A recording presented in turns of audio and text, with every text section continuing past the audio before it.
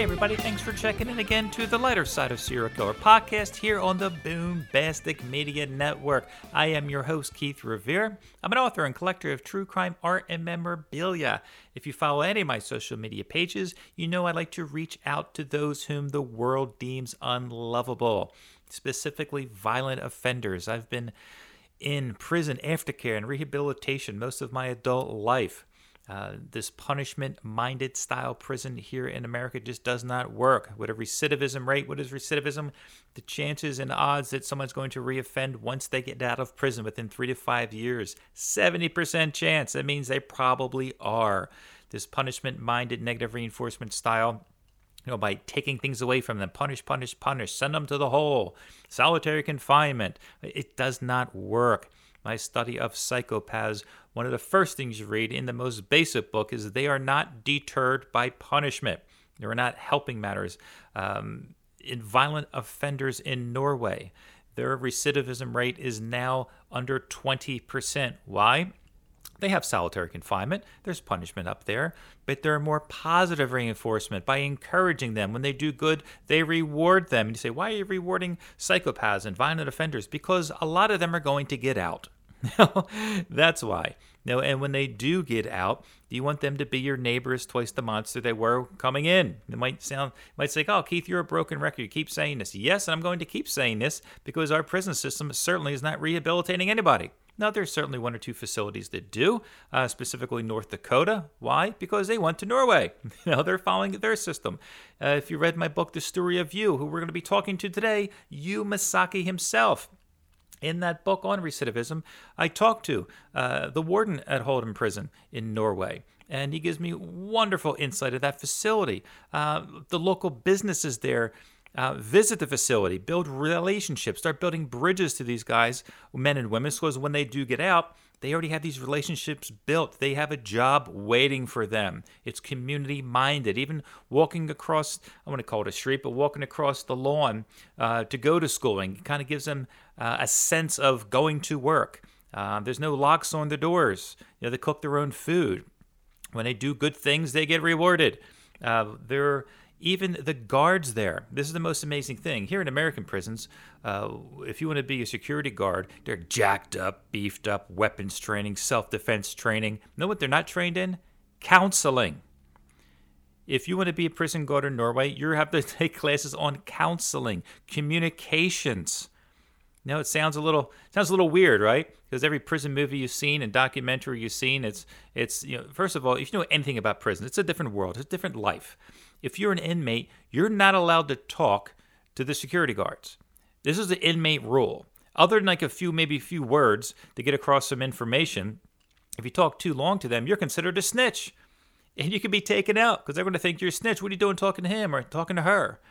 It's a different mindset. It's a different world. No one's getting rehabilitated. So that's why I'm waving my flag for rehabilitation change. And today with Masaki, we're going to be talking a little bit about brain abnormalities. That's part of my book is brain abnormalities, how they can take a normal person and turn them into a violent offender. With Masaki, Asperger's autism. If you know anything about Asperger's, certain on the autism spectrum disorder, it's labeled a few different things. Now they call it a few different things. One, I don't know if you want to call it a side effect, but one of the conditions, if you will, of Asperger's is you can't read people. And what I mean by read people, if you're talking to somebody and looking in your eyes and you're engaged to them and they're nodding what you're saying and oh yeah, you can see they're into what you're saying. If the person you're talking to is not looking at you in the eyes, looking straight down on their phone, scrolling on their phone, looking away, they're not into it. You'd stop talking. They're completely uninterested. Well, Masaki, part of his brain, it doesn't work like that. When his brain is functioning the way it does, he cannot pick up on those things. Now, when a girl he's attracted to is not giving him the signals that she's into him, he does not pick up on that. She might look up and smile once. In like the 2 minutes she wasn't looking at him, that one little smile convinces him that she's into him. And obviously, if you know the story, if you're a true crime fan like I am, if you listen to this podcast, you're probably a true crime fan. If you have watched one of my favorite TV shows, Signs of a Psychopath, I believe season 3, episode 1, called I Am Strange. It's Masaki's episode. Now, most of it's just the police interrogation. Not so much an interrogation. He pretty much came out right out and said what he did with the murder. Maggie McCombs and JC, the guy that she was dating, shot them both up out front of the gym that they were at. So most of the episode is just him in that police room talking to, I guess, the female detective, explaining some things about his life. If you read my book, it's very detailed. I spent over a year or so, year and a half, talking to him over the phone, getting all of his background, talking to his mother, all the background that I need. It's it's a movie. I mean, this book is legit a movie. I hope you guys pick it up. But part of his issue, his abnormality in his brain, it's not like I'm making excuses at all. Just kind of give you some insight of him not being able to read the signs that Maggie McCombs was not into him. I give much more detail in my book. We don't have a short amount of time on the podcast to get into that. But he just can't read those signs. He doesn't have that kind of communication skills with Asperger's, let alone growing up with abuse. I asked him one time, what was the happiest moment you remember having? He couldn't think of any. The only thing he thought of that he answered a question on Jeopardy correct once, and his dad gave him a little pat on the back. That was it. That's the only positive memory he remembered having. So that's the level of abuse that he had, and just being someone with Asperger's, not knowing, growing up in Colombia and Japan, especially Japan. His mother didn't speak Japanese, and the father was abusive and held a lot of things from her. All through childhood and schooling, he was abused, and he mostly didn't go to school at all because of the abuse other kids would give him, because he was just socially inept, because they don't know how to treat somebody with autism. So that gives us a little taste of it. But let's get into you, Masaki, and my conversation with him. So first, we asked you, where was it that you first saw Maggie McCombs? First, I was talking to her, but she was talking to somebody who was working there before. Like he was working in a gym, working as an employee, and then one day she told me that she's dating him. So I thought, okay, well, I guess I have to move on or something. And then sometime around December, I found her and asked her how is she doing with the dude. And she said she is not seeing him anymore. Thing like that. So I started talking back to her again, and then that's all happened in the December. I met her like in the summer initially. I started talking back to her like in the December, in winter. Now, you said you were talking to her, but you guys actually have conversations, like a back and forth dialogue, kind of building up a friendship? She talked to me like I remember a moment like you know that machine that you move the like a pedal kind of thing, and you on your hand, you standing. Well, we are talking. We're next to each other. She's on one machine, and I'm on the machine right next to it. You know, there's a TV in the gym while you are doing your exercise, and there's on TV there's woman at the hospital, and I thought that she was having surgery or something, and she said no, she's having a baby. And I blurted out that I want to have a kid. I want to have two boys and two girls, and then she was smiling. She kind of smiled, but she was kind of hold on to a smile, or I don't know how to say, but something that I remember. One day I talked to her. I don't remember more detail, but I gave her a hug one time, but from the side, because I don't want just hug from the front, because I don't want to touch her breast like that. So I gave her a hug, but from the side. Now, I read in the court transcripts you got her a few gifts. Is that true? And what were they? And I gave her two necklaces. She says that in the deposition that they did it on her, lawyers and her, and I think her mother was next to her, and she says she threw away the first necklace but kept the second one. First one I bought in a Target. It was golden necklace with heart and little heart, and then came with the red box. And when I saw her in the gym, she was on the machine. I was talking to her while she was working. I'm behind her, but I try not to look at her body, but I try to not focus on that. But something that I just remember, I'm trying to be respectful. Well, I was talking to her, and I wanted to give her the thing, She said she doesn't want it. And then I remember her birthday. I think it's in December 26th. I don't know the year, but I wrote that down on the top of the box and left at a cup. Each machine has a cup that you can put like Gatorade and stuff. So she had her purse and things like that. I just put it there. I guess she threw it away. On the next chain I bought was at the Walmart. It's I think it's a sapphire. It's the birth for Capricorn. I'm a Capricorn myself, and hers is Capricorn. So I felt like something special. I mean, anybody could be Capricorn, but I don't know. I bought and I went to some store called, I don't know if it's in New Jersey, but it's Joanne. It's crafters, and then I pick a pink ribbon, and then the cashier, she helped me.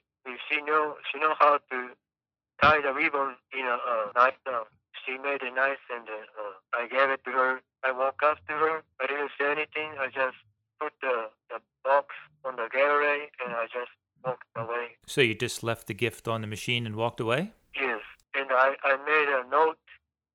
I think I wrote the sapphire is for Capricorn or something like that, talking about the stone, explaining what it is. And the next time I saw the cashier, she asked me if these things work out. I said no, it didn't work out.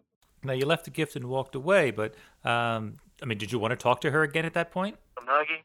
Yes, I intended to talk to her, but at that time, she was already upset with me because she doesn't wanted me around. So she changed because it's my fault that I was kind of fussy.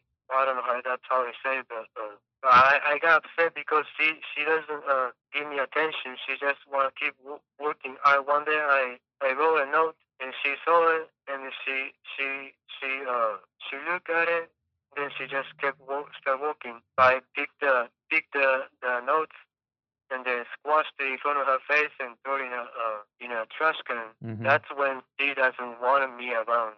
She was nice before then, but I got carried away with emotion. So I started buying the necklace because I want forgiveness.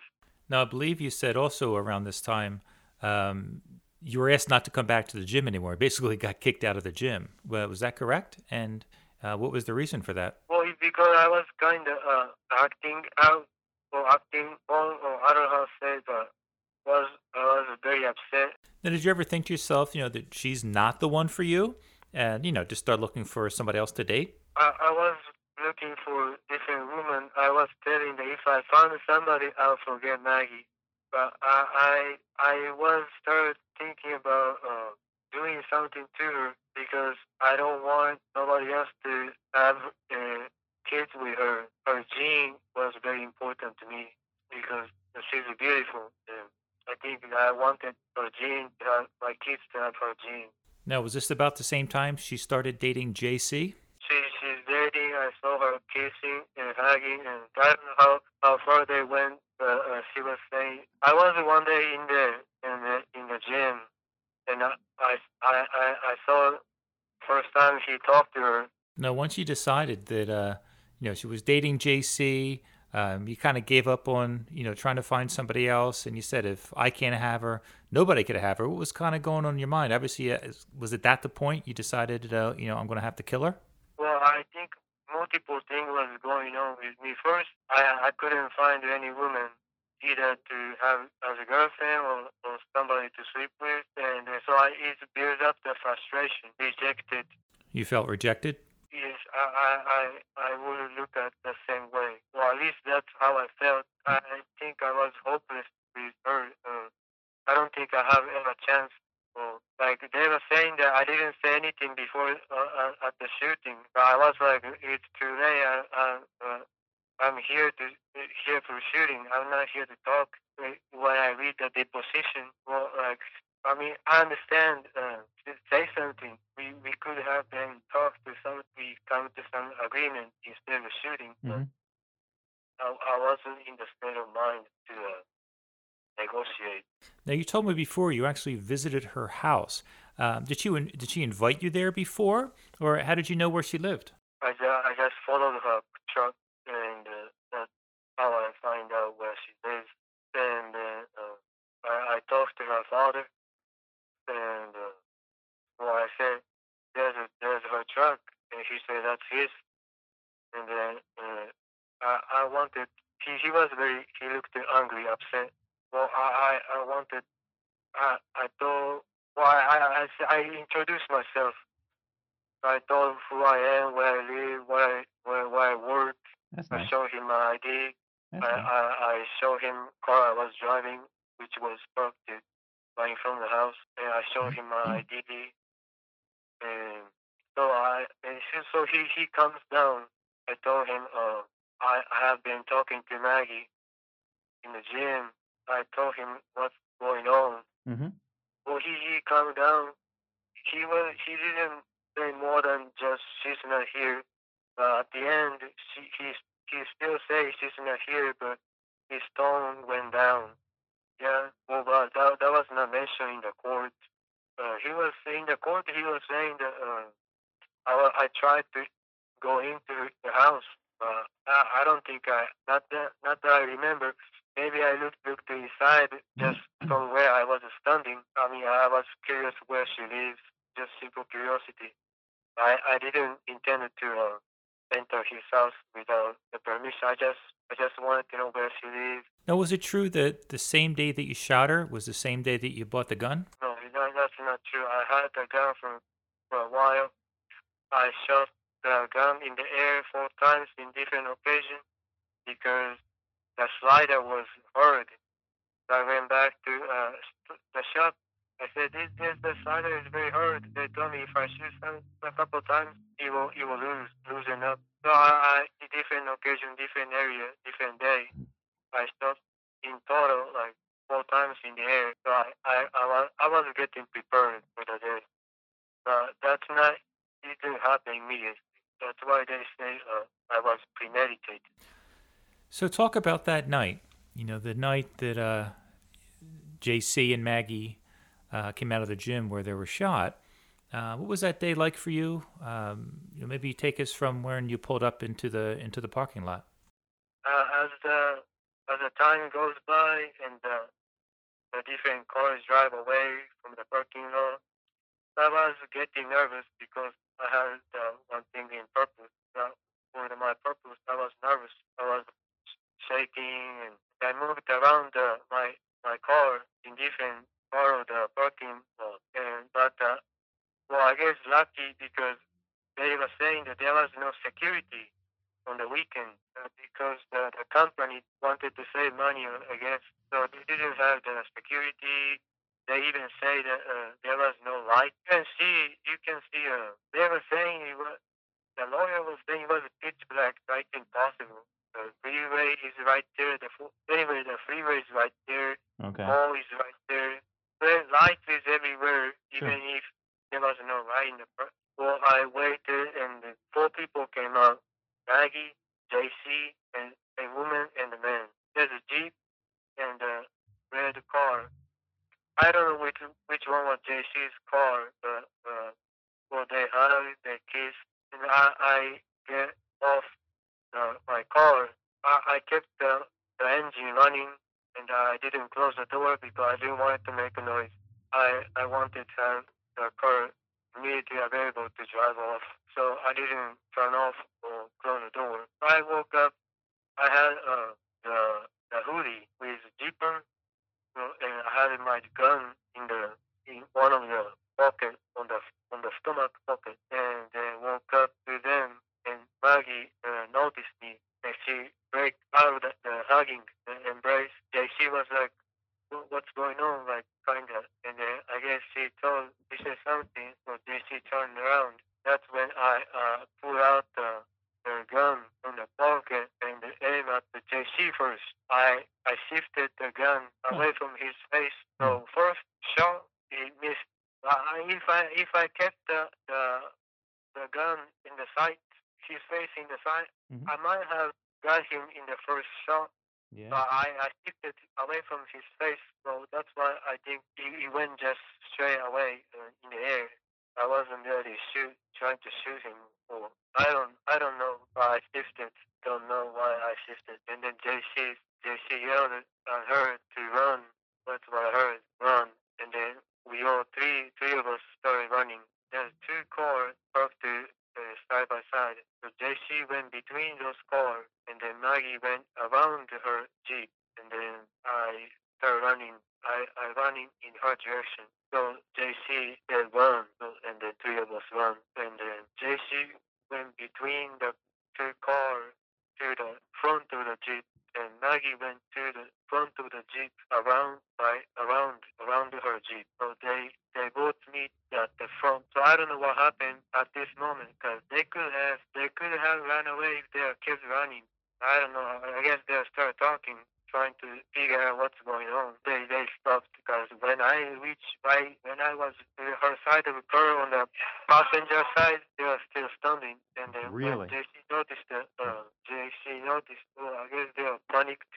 So I guess they couldn't think straight. When JC saw me, he running back where he run, so he went between the car again. I had a feeling that he said that the scene, well, he ran away from her. Well, I don't want to talk bad about him. Maybe he thought my target was him, not her. So JC ran off and didn't stay with her? No, he didn't stay with her. He just ran. Yeah, it's kind of hard because he didn't have nothing. I had a gun. I guess I don't want to talk shit about him. Well, anyway, he went the same direction. He went back to. I immediately shoot at him. I shoot over the hood, and then I wasn't paying attention. So my focus on I put my focus on Maggie. Maggie was astounded, like her eyes open. So she was looking at what happened to JC. But I wasn't really thinking about JC. So I stared at her, I glared at her, and she looked back. She was looking at the JC. JC, I can't see what's going on with JC after the shot. My eyes were on her, and then she turned her face and looked at me. And she realized that she needs to run.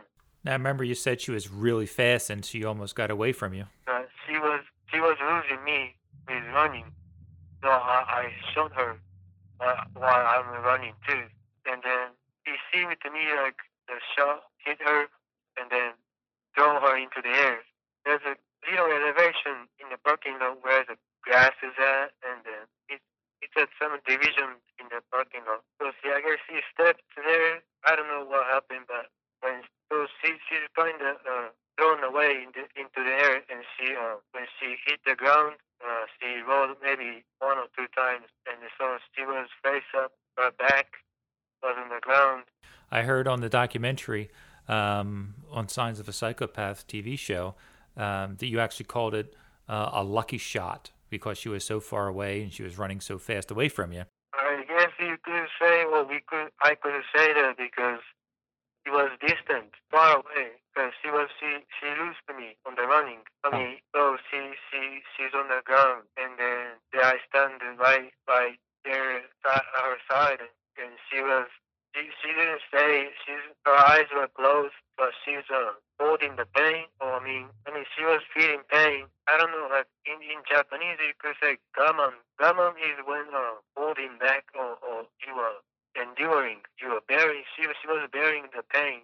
But I believe you shot her a few more times. It wasn't just the one shot. I think it was the other shots that paralyzed her, right? Yes, yeah, I shot the second one. Yes, I shot her. That's when it hit her spine or on the neck or wherever it hit. So her limbs got loosened. Well, I don't know how to say, but anyway, that I thought she died right there. So that at the moment that's why my belief. I thought she's dead. No, I know directly after that you went right to the diner or a diner. What were you feeling emotionally at that point? Because I know you were actually talking to the waitress for a while there too. Did she notice anything, or how were you feeling? Well, I think I was nervous too because the waitress noticed that. She asked me, "Are you okay?" Like I think my face was white, so you can tell that I'm not really right because the waitress talked to me. She she sat in front of me and then started talking to me. That's how she initially talked to me. Are you okay? I think my lips could be purple. What were you guys talking about? Well, we talk about writing. She has roommates, and she was telling me, talking to me, and then I guess I changed the topic, and I guess she doesn't want to talk to me no more. Obviously, you ended up going back home. How soon after that did the cops come knocking at the door? Thing happened around like 7 or 8. I think they came up like 5 a.m. Yeah, I'm not exactly sure what time. Did you get any sleep that night? Yeah, I actually slept. Now, was one of those was it like one of those scenes from the movies where the cop just kicks in your door and says, get face down, or how did it all go down?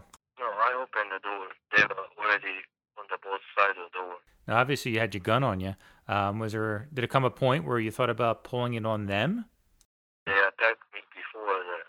But did you still had the gun on you, right? I know you try to get rid of some of the evidence, but I believe you still had the gun, or did you get rid of it before they came? I had it on me, like they say, but the order is different. Yeah, the events, they kicked me first, then they found it.